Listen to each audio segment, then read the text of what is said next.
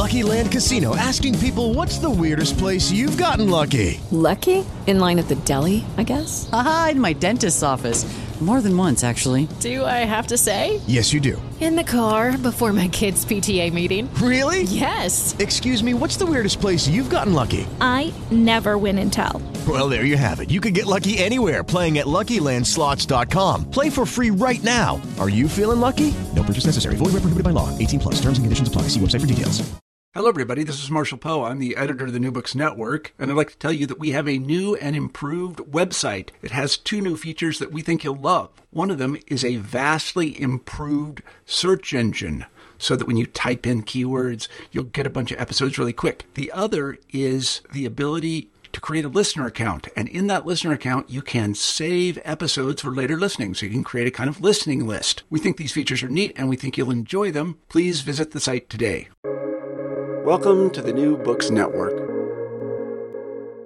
Muslim South Asia is widely characterized as a culture that idealizes female anonymity. Women's bodies are veiled and their voices silenced. Challenging these perceptions, Siobhan Lambert Hurley highlights an elusive strand of autobiographical writing dating back several centuries that offers a new lens through which to study notions of selfhood. In Elusive Lives, Gender, Autobiography, and the Self in Muslim South Asia, published with Stanford University Press, she locates the voices of Muslim women who rejected taboos against women speaking out by telling their life stories in written autobiography. To chart patterns across time and space, materials dated from the 16th century to the present are drawn from across South Asia, including present-day India, Pakistan, and Bangladesh.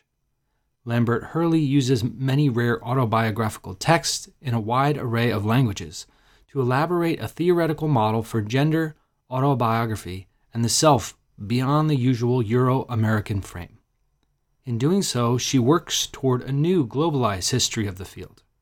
Ultimately, Elusive Lives points to the sheer diversity of Muslim women's lives and life stories, offering a unique window into a history of the everyday against a backdrop of imperialism, reformism, nationalism, and feminism.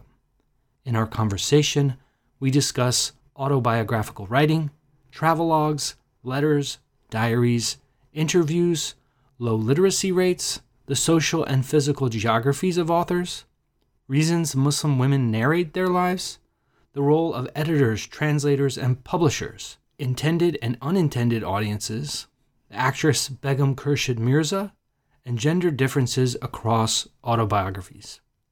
I'm one of your co-hosts, Christian Peterson, and thanks again for listening to New Books in Islamic Studies, a channel on the New Books Network.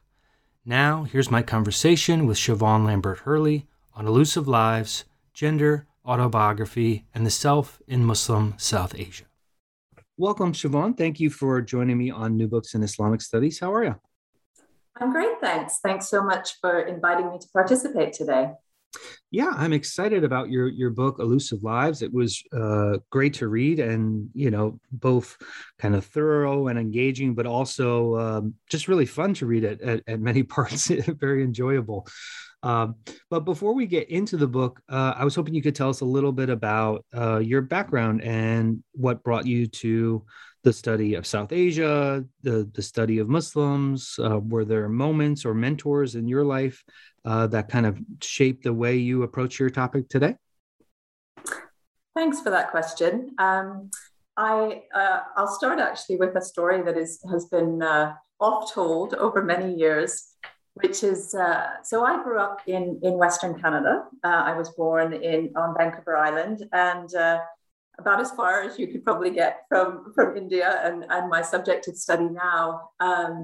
And when I was a girl, I was about 9 years old, we did a project at school whereby we were studying countries of the world. And I had an opportunity to get a pen friend somewhere else in the world. And my own family, as my name perhaps suggests, were from Ireland originally. And I thought it would be really fun to find out about my presumed heritage in Ireland. So I asked for an Irish pen friend, and my letter ended up in the wrong I pile, and I ended up with India instead. So it was very serendipitous, I suppose. And I was given the opportunity to write to a girl in Kolkata, or Calcutta, as it still was then. And we continued our correspondence right up until I went to university, like a decade later. And because of that long correspondence, I really had a kind of interest when I went to university to study something to do with this place where my pen friend came from. And thus took a few courses as part of a kind of general degree in history and politics at the University of British Columbia. And really my interest was piqued. So I became especially interested in South Asian history, but my undergraduate degree, and I think this is kind of pertinent to this book, my undergraduate degree is actually in South Asian studies. So I had the opportunity as an undergraduate student to study not just history, but also politics and language and anthropology, and of course, literature, which is the subject of this book. And it was also during that time that I really began to kind of gain a fascination with South Asia's Muslim communities, especially. So I often found, when I was doing my reading for my courses as an undergraduate, that there was an awful lot of things that focused on the majority communities within South Asia, but less that looked particularly at women's movements amongst Muslims and the like. So when I ultimately went on to do my PhD studies, which I did at the School of Oriental and African Studies in London, I decided I wanted to do something that highlighted the histories of that group that seemed so unrepresented in the historical literature at that time. And that's how I came to work particularly on the histories of Muslim women. And actually, I think what you probably see in my career since that time is that roots in South Asian studies has come out in lots of ways. Most of what I've done over the years has really focused on the kind of historicizing of different types of literary genres. So my first book looked at socio-reformist literature. Of course, I've moved on in this one to look at autobiography. And more recently, I've been looking at travel and food literatures as well. So I think you can see the roots of my past in marked on this book. Yeah, that's really interesting. Can you talk a little bit about where the kind of kernel for this book started? When did you start to think about, well, I'm familiar with all this literature and I'm finding all these kind of autobiographical narratives across these various types of texts. I think I can synthesize this in a kind of productive way. When did this kind of emerge as a book in your mind for you?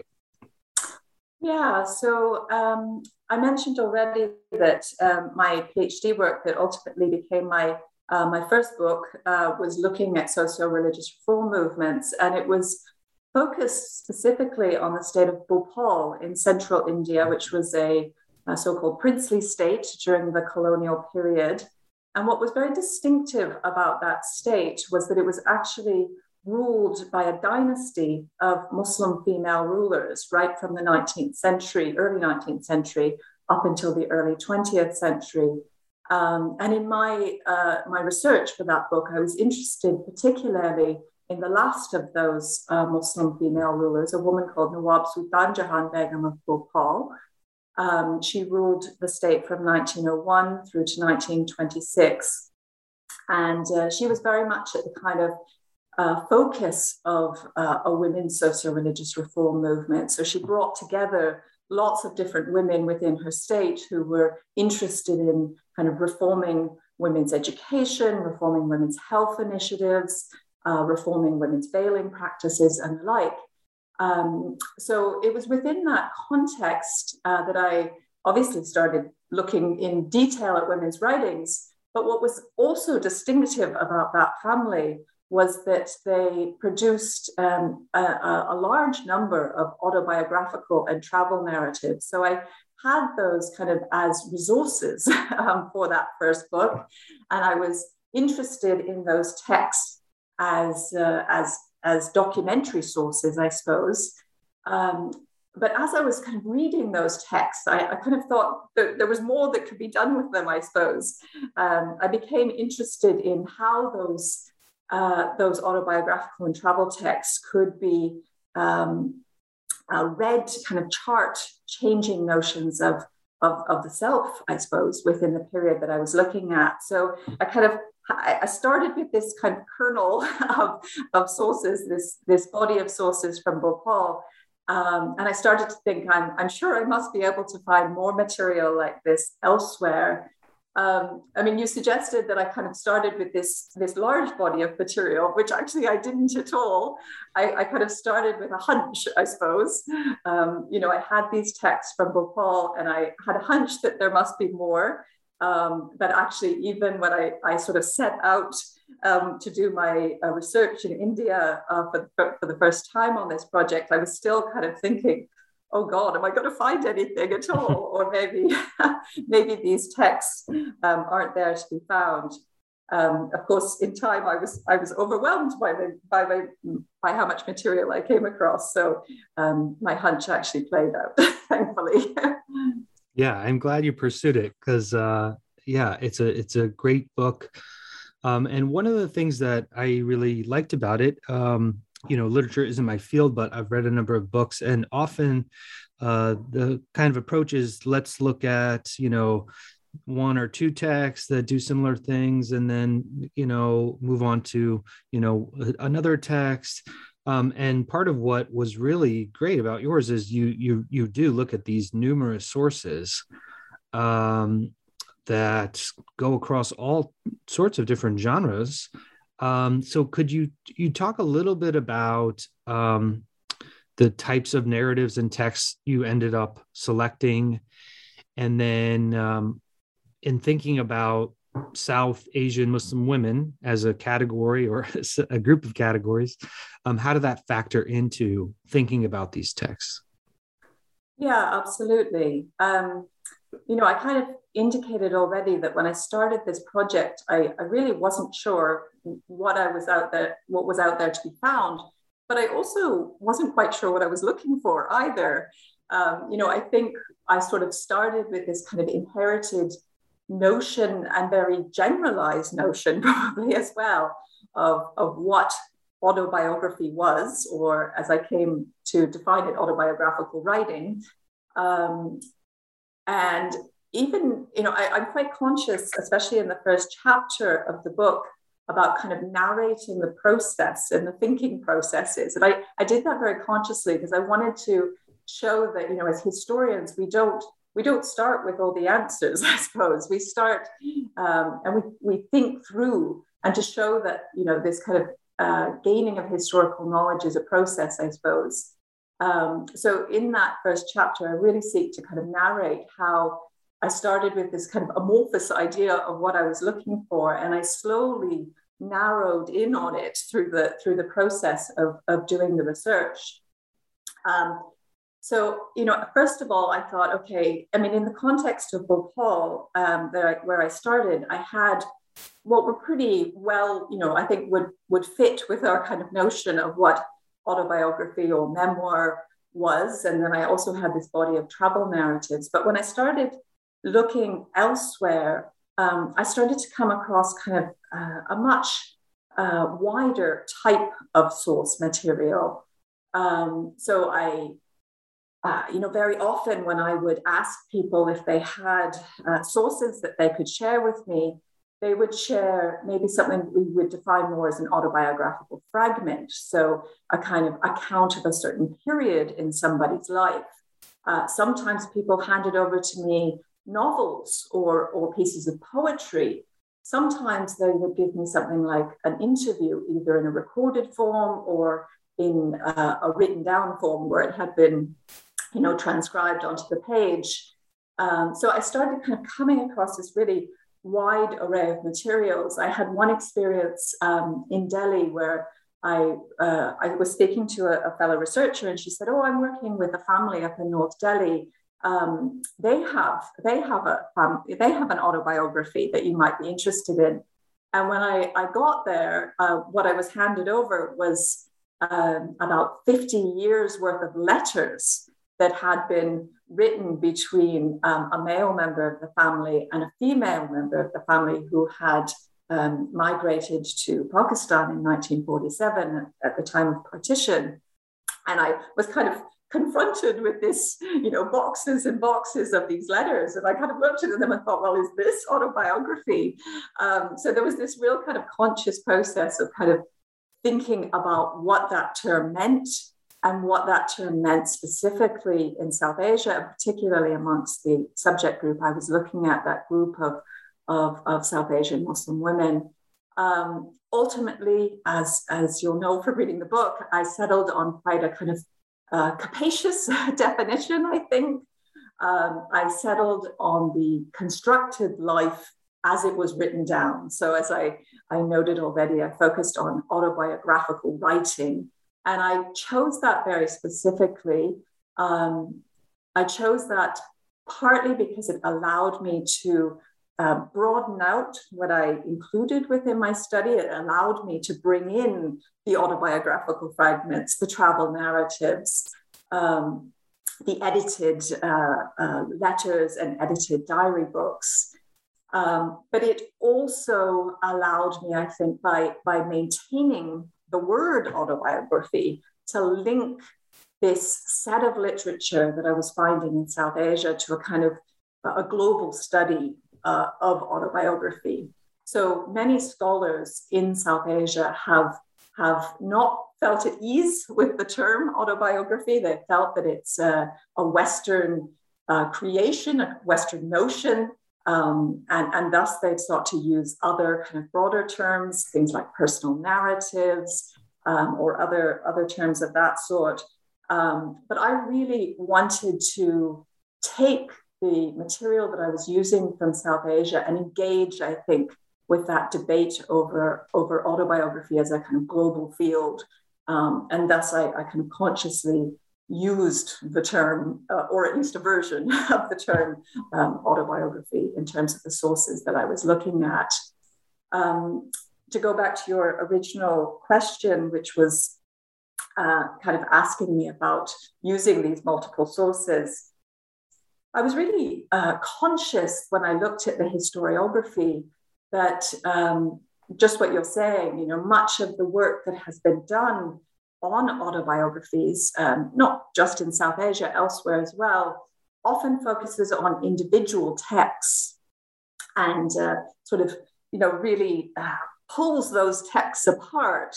But I guess what I was interested to do in this book was, I hope, kind of move beyond the individual texts and instead look at a whole set of texts so that I could really trace patterns across time and space.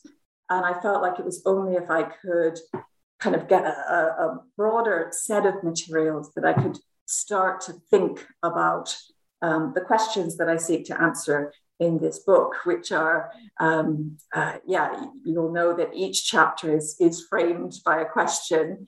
I've suggested already that I start with what, I then move on to who, and then where, and then how, and then why. And as a historian, I hopefully weave when throughout all of those chapters. Yeah, I thought that was also, I guess, implicit in my comparison, but a useful way of framing it and really kind of synthesizing a lot of this as opposed to doing just the kind of singular reading. So as you move on and thinking about who is writing these autobiographical narratives, you first kind of tackled the what you call a literacy conundrum. So can you talk a little bit about how low literacy rates among South Asian women affected who gets to write autobiographies? Yeah, absolutely. So literacy has been very low amongst the group that I'm looking at right throughout history and indeed up into the contemporary context as well. It's quite difficult to pin down exact figures for literacy, certainly before the colonial period.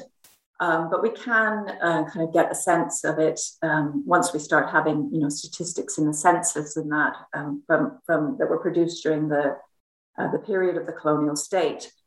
We know that, at the start of the 20th century, we're looking at, literally less than 2% of Muslim women who have the skills of reading and writing. And even by independence, we're looking at, less than 10%. The literacy conundrum is that I wanted to look at a type of literary genre, but one that could only be produced by a very small number of women in that society. However, as I seek to point out, actually, to prepare, I'll say prepare rather than write an autobiography, what I found was that you needn't have literacy, actually. And this was particularly because in a number of contexts that I was looking at, there was a tradition of dictating to a scribe or something of that sort. So on one hand, I was kind of interested in the growth of literacy and how this enabled more women to write about their lives. On the other hand, I was also capturing that you could still have a kind of autobiographical piece, even if literacy wasn't there, I guess. Yeah. Mm-hmm. You also, in this chapter on who gets to write autobiographies, kind of offer, I guess, some typologies, so to speak, thinking about how things like class and education and occupation shape the authors of these. So, how do these factors, structure who has access to autobiographical writings, and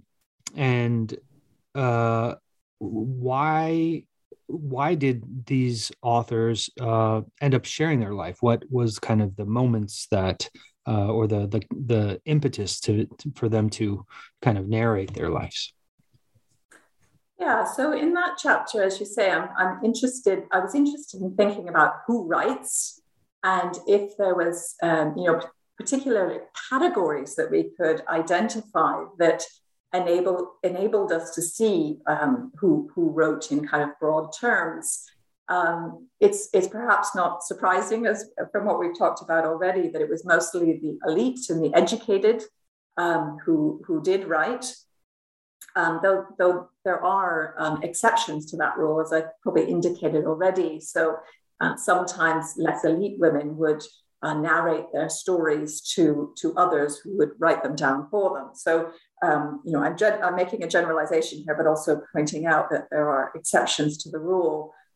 One of the things that I'm really interested in this book is the kind of linkages that we find between women, between socio-religious reform movements, which were emerging in South Asia from the 19th century, and also autobiography. So how autobiography, I guess, became a kind of vehicle for different groups within society to make assertions about their identities, and particularly make assertions about their place within a social hierarchy. What I found initially, kind of talking, you mentioned that I'm interested in class in the broadest kind of possible terms.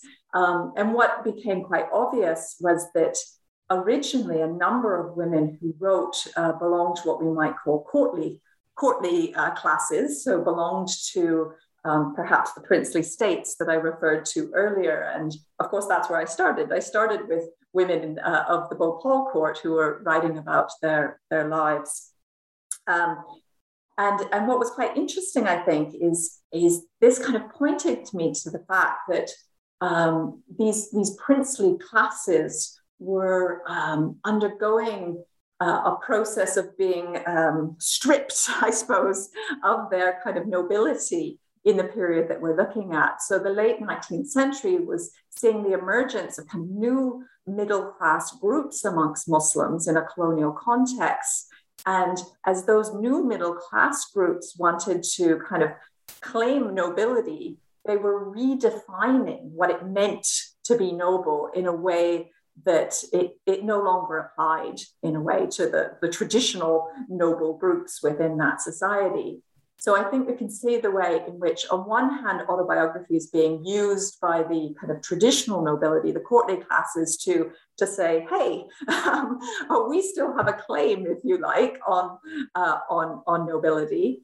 And then it was being used at the same time by these new middle classes to assert their claims on a sense of nobility, or as we'd say in South Asia, sharifness, or ashraf status. So they're trying to claim that as well. And autobiography kind of becomes the vehicle for that. So I think the fact that we see these kind of linkages between certain groups who are writing autobiography, and that is very much kind of reflection of social changes that are happening within South Asian society at the time. Part of those socio-religious reform movements that I was just speaking about too was to encourage the spread of education amongst women. And it's certainly in the early 20th century that we see the growth of schools for Muslim girls in particular in South Asia. And so in a way, again, it's not surprising, I suppose, that it is those educated women who are writing, because they're charting a change within society. They're charting this growth of education that enabled them to go to school and ultimately enables them to write as well. And once they had literacy, that enabled many women to go into all sorts of new fields that they wouldn't have necessarily had access to before either. So many of those girls, having gone to school, that have been the first generation sometimes of girls to go to school, often use their education not necessarily for what Muslim reformers thought it would be for, which was to become good wives and mothers, but instead went on to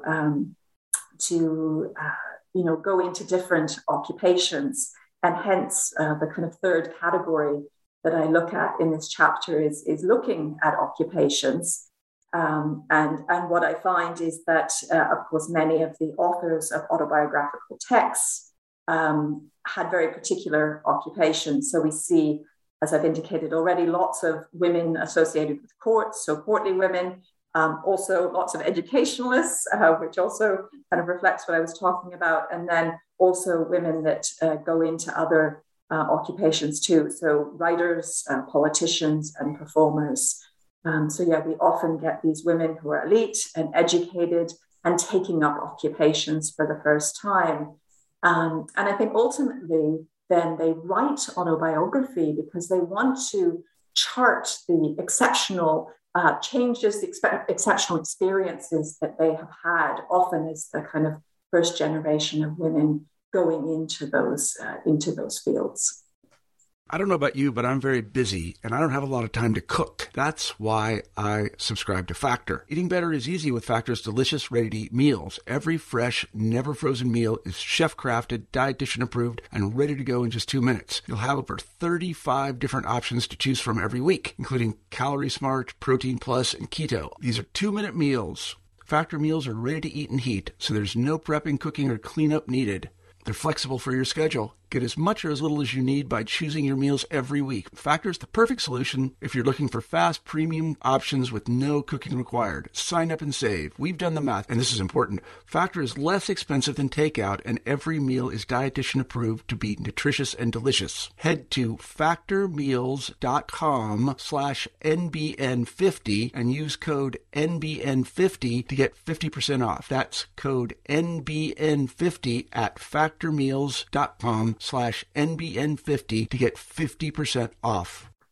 You move on to thinking about where autobiography is happening.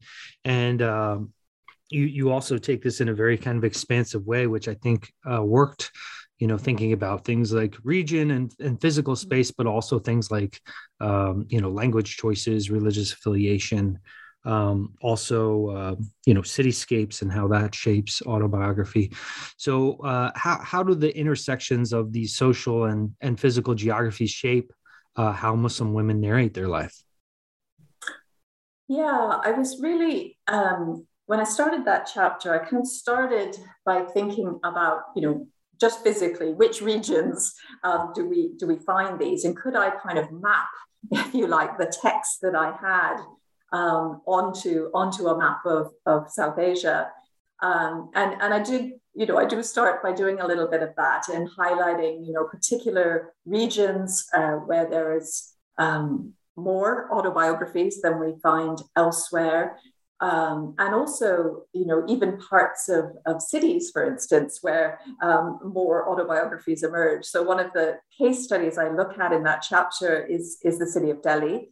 And as you rightly point out, I do kind of flag how cities become a kind of location to facilitate autobiographical expression.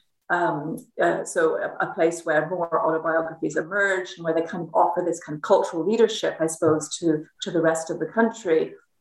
But I found that, even within cities, there was certain areas where I would find lots of autobiographies by women and others where I would find less.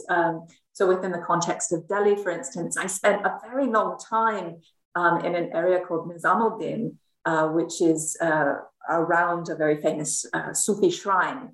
And I spent a lot of time with families in that area, and I was convinced that there must be some kind of autobiographies to emerge from that. And I just simply couldn't find anything. On the other hand, when I went to certain areas like Jamia Nagar, which surrounds a university area in Delhi, the University of Jamia Millia Islamia, I just, every day I was being taken from one family to another and being shown these. So I think in a way we can see through the autobiographical map, as I call it, how many of the kind of social characteristics that I look at in that second chapter kind of were reflected in the map as well. So, I was talking about how many educationalists wrote, and of course, unsurprisingly, therefore, that we find an area around a university as being an area that was more likely to show autobiographical expression. I also, as you say, try and kind of expand what I mean by geography and look at other factors too. So look at the impact of sect, for instance. One thing that I'm really keen to trace in the book is how certain smaller sects within Islam in South Asia, so groups like the Sulaimani Bora community within Bombay, for instance, again, kind of used autobiography as a way of articulating their distinct community identity. So we end up with far more text from some of these smaller sects than we do from other groups, for instance. And then also, as you say, just kind of thinking more broadly about questions of language and audience. So thinking about how, if women were writing in different areas of South Asia, that local or regional or national context shaped the way they wrote, the language in which they wrote, and the kind of considerations, I suppose, that shaped the considerations of what they wanted to include within their text and what they wanted to include in terms of how they constructed their life. You also touch upon audience in this chapter. So can you tell us a little bit about how intended or unintended readership shape how Muslim women crafted their autobiographical output? Yeah, absolutely. Actually, this is something I'm really interested in the book, in that I think, when people read autobiography, they see it as an expression of self. And they see it as a kind of narration of the self, I suppose. And what I was interested, especially, was actually how that self was crafted kind of in relationship to another. So in relationship to the reader itself. So that actually it's the context and the readership almost that can craft a narrative as much as the individual author, I suppose. So yeah, I really was interested in the impact of audience. And what was really clear to me in looking at kind of wide range of materials that I did is that they all had very different audiences. You know, some of the texts that I looked at were quite consciously written for maybe a singular audience. So one text that I looked at was a memoir written by a woman called Safia Jabir Ali, who from Bombay. And she started writing down her life story primarily to be read by her son. So she wanted her son to have a kind of record of the challenges and experiences that she and her husband had, first of all, as they set up a farm, and also as they became involved in the nationalist movement in India in the early part of the 20th century. So we go from an audience of one up to books, of course, that were published, with big presses, with the intention of being read kind of far and wide. And then, of course, we've got everything in between. So some of these texts were written very consciously for kind of extended family audiences. So certain Muslim families or khandans or clans would keep maybe family journals and the like, where women would contribute their writings. And you asked about kind of the impact of audience on the crafting of these stories. You can imagine if you're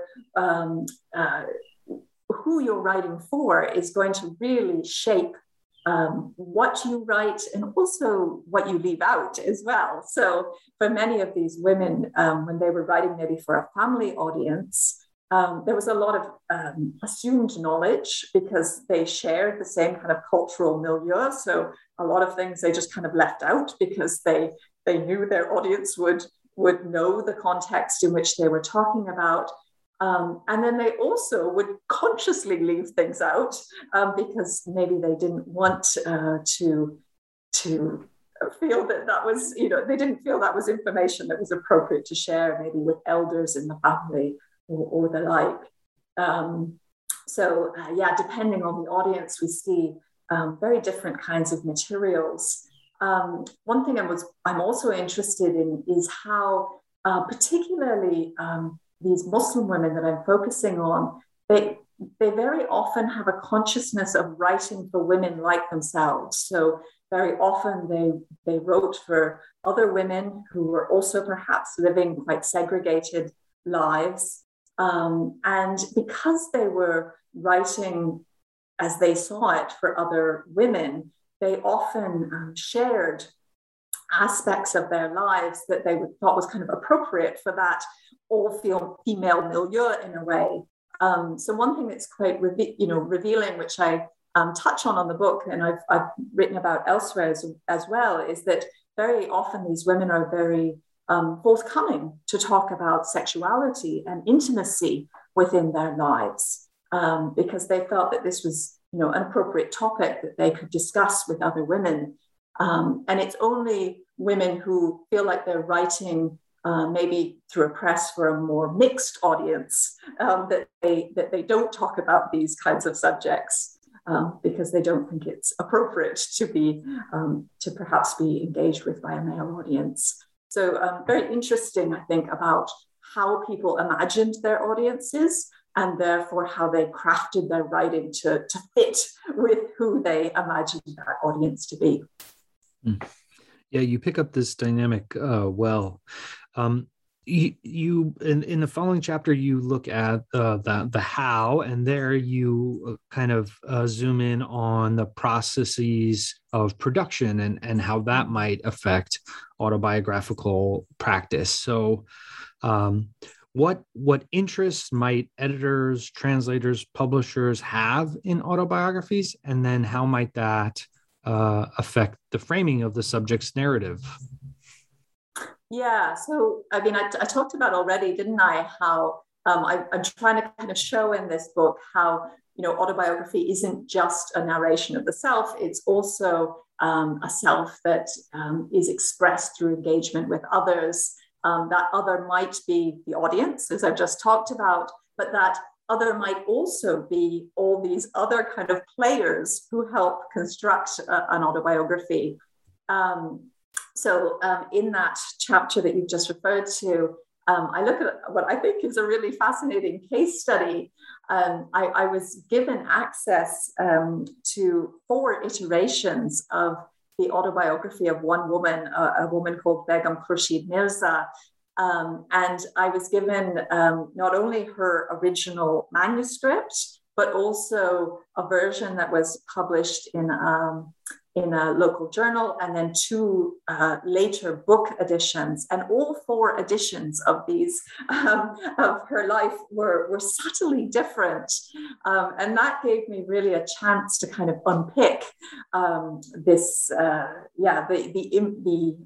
impact of all these players, as I kind of refer to them, the impact of publishers, the impact of editors, the impact of ghostwriters and family members who are writing things in the background, and the impact of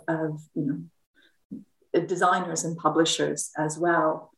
So to show how that's been crafted. You note about the kind of interest of publishers in these texts. I think one thing that's really we've seen in the kind of later part of the 20th century, and certainly into the 21st century, is that autobiography is very often seen as a kind of appropriate mode for women, and especially Muslim women, to write in. So we can see, one of the things that I kind of came across as I was writing this was the way in which some of the women who wrote autobiographical texts hadn't wanted to write an autobiographical text initially. They had intended to write a kind of maybe a political study of a place or a period. But they were often kind of encouraged or pushed by publishers to take on a kind of more autobiographical mode and to tell their story in that way. So I think that's quite interesting, because it sort of shows how autobiography as a sort of set or a group of texts is actually being kind of crafted, I suppose, by the expectations of the publishing industry. And I think that's a point, I've drawn it out in the context of the contemporary, but I think that's was equally true in the kind of late 19th and early 20th century too. There were sort of expectations of what an autobiography should look like, particularly if it was by a Muslim woman, and therefore the kind of editing process almost encouraged those texts to fit within a kind of mode of writing or a set of texts. The last full chapter that you have is really, really engaging. This would work great for folks if they needed something to add to a course as a standalone chapter. But there you kind of basically take like a case study to examine this idea that there is some gender difference in autobiography. Which I found this chapter really fascinating. So can you kind of walk us through what this case study is, the kind of various sources you had at your disposal, and then what you found in relation to this idea of gender difference? Yeah, so I think this might be my favorite chapter too, actually. I really, I loved writing this chapter, and I really think in some ways, the other chapters in the book are all kind of almost leading up to this one, kind of laying the ground for what, for this chapter, which I think really gets kind of at the heart of what I wanted to do in this book, which, as you said, is to gender autobiography, to sort of think about the gender differences within autobiography, but also to historicize it. So to show not just how men and women are writing differently, but also how that balance is changing, I suppose, over time. And I guess that's the contribution that I make as a historian to studying literature in particular. So yeah, in this chapter, I focus on one particular family khandan or clan within the South Asian Muslim community. And it's a family which is usually known as the Tayabji clan. They belonged, as I was sort of pointing out before, to a particular sect within Bombay called the Sulaimani Bora community. And that makes them quite unique and quite exceptional in some ways. But I felt like that was okay in this chapter, because actually what I wanted to do was to make sure I kind of had a case study that was operating within a kind of fixed cultural milieu in a way. So the fact that they were a little bit set apart, they were a little bit different and exceptional, kind of worked for what I wanted to do here. So I mentioned already that in the first chapter, I kind of talk about the process by which I do this research. And this was research that, I didn't just kind of go to an archive and sit down and find all the books I was looking for in the way that maybe we idealize what we do as historians. Rather, I talk about in that first chapter how I used the home, the market, the street as my archive, and how many of the sources I use in this book came from private collections. They came from individual families who were generous enough to share their families' writings with me. And one family who were particularly forthcoming were indeed the Tayabji clan.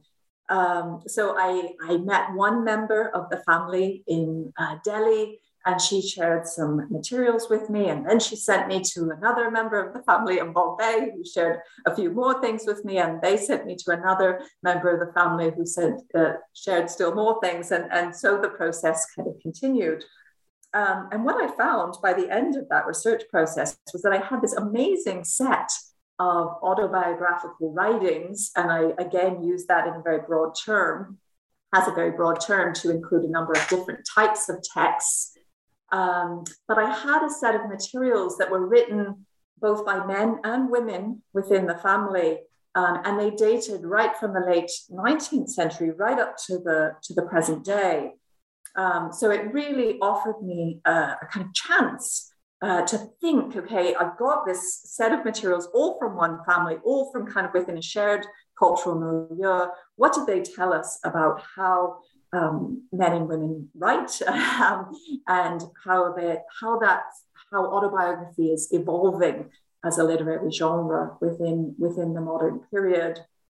And that really offered me an opportunity, I think, to take some of those, I guess, kind of theoretical frames that had been evolved in other contexts, particularly kind of Euro-American contexts, where very often a so-called difference model has been evolved. So to suggest that men and women write very differently, and to kind of apply that to the South Asian context, and apply it in a way that I could both challenge it and also hopefully extend it. So to develop a kind of new model, I hope, that would also apply to the South Asian Muslim case.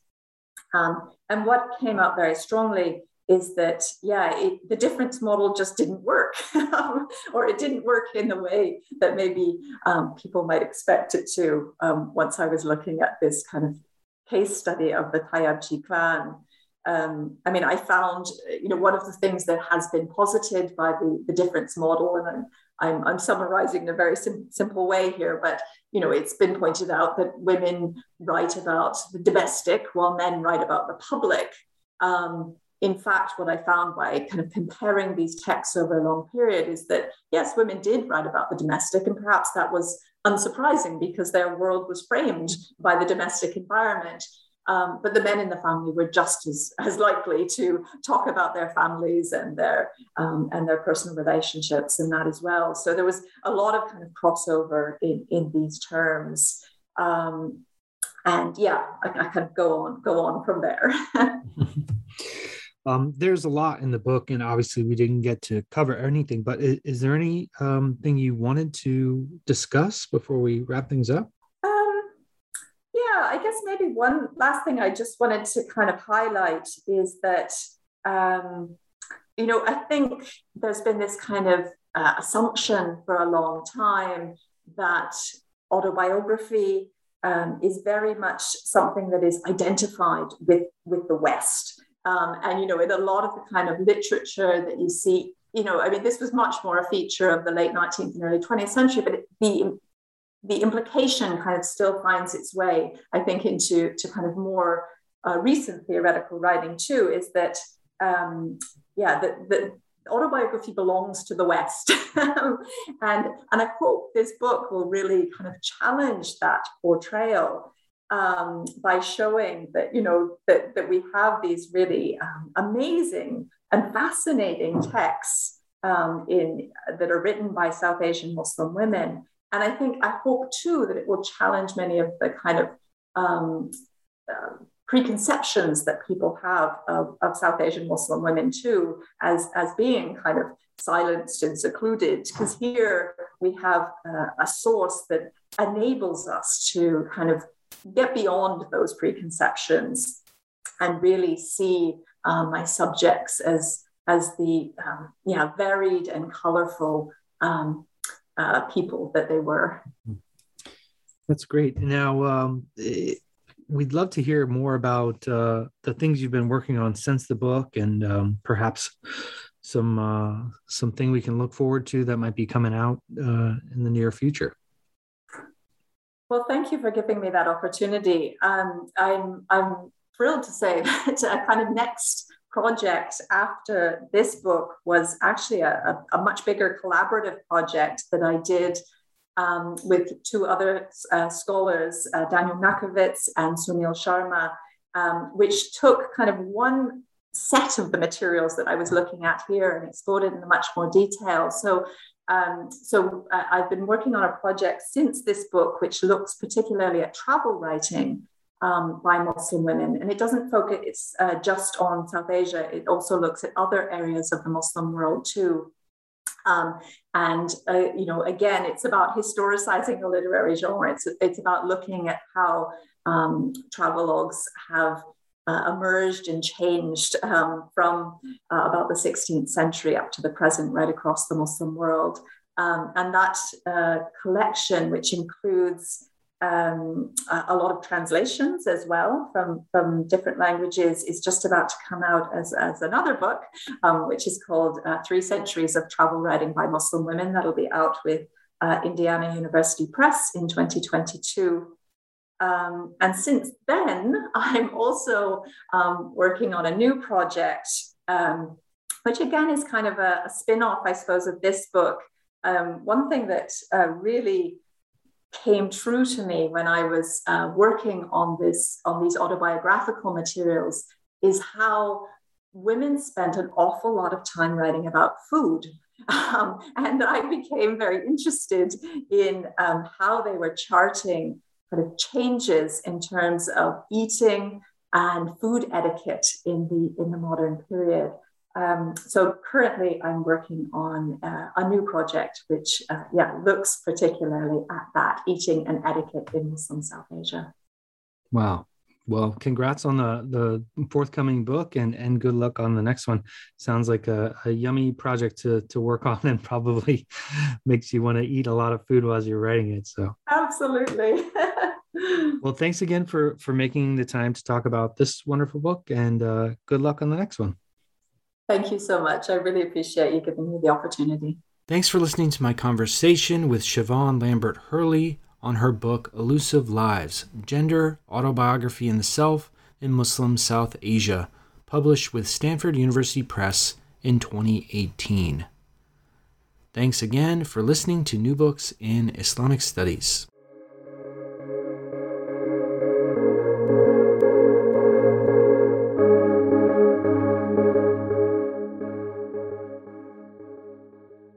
Hello, it is Ryan, and I was on a flight the other day playing one of my favorite social spin slot games on ChumbaCasino.com. I looked over at the person sitting next to me, and you know what they were doing? They were also playing Chumba Casino. Coincidence? I think not. Everybody's loving having fun with it. Chumba Casino is home to hundreds of casino-style games that you can play for free anytime, anywhere, even at 30,000 feet. So sign up now at ChumbaCasino.com to claim your free welcome bonus. That's ChumbaCasino.com and live the Chumba life. No purchase necessary. VGW Group. Void where prohibited by law. See terms and conditions. 18+.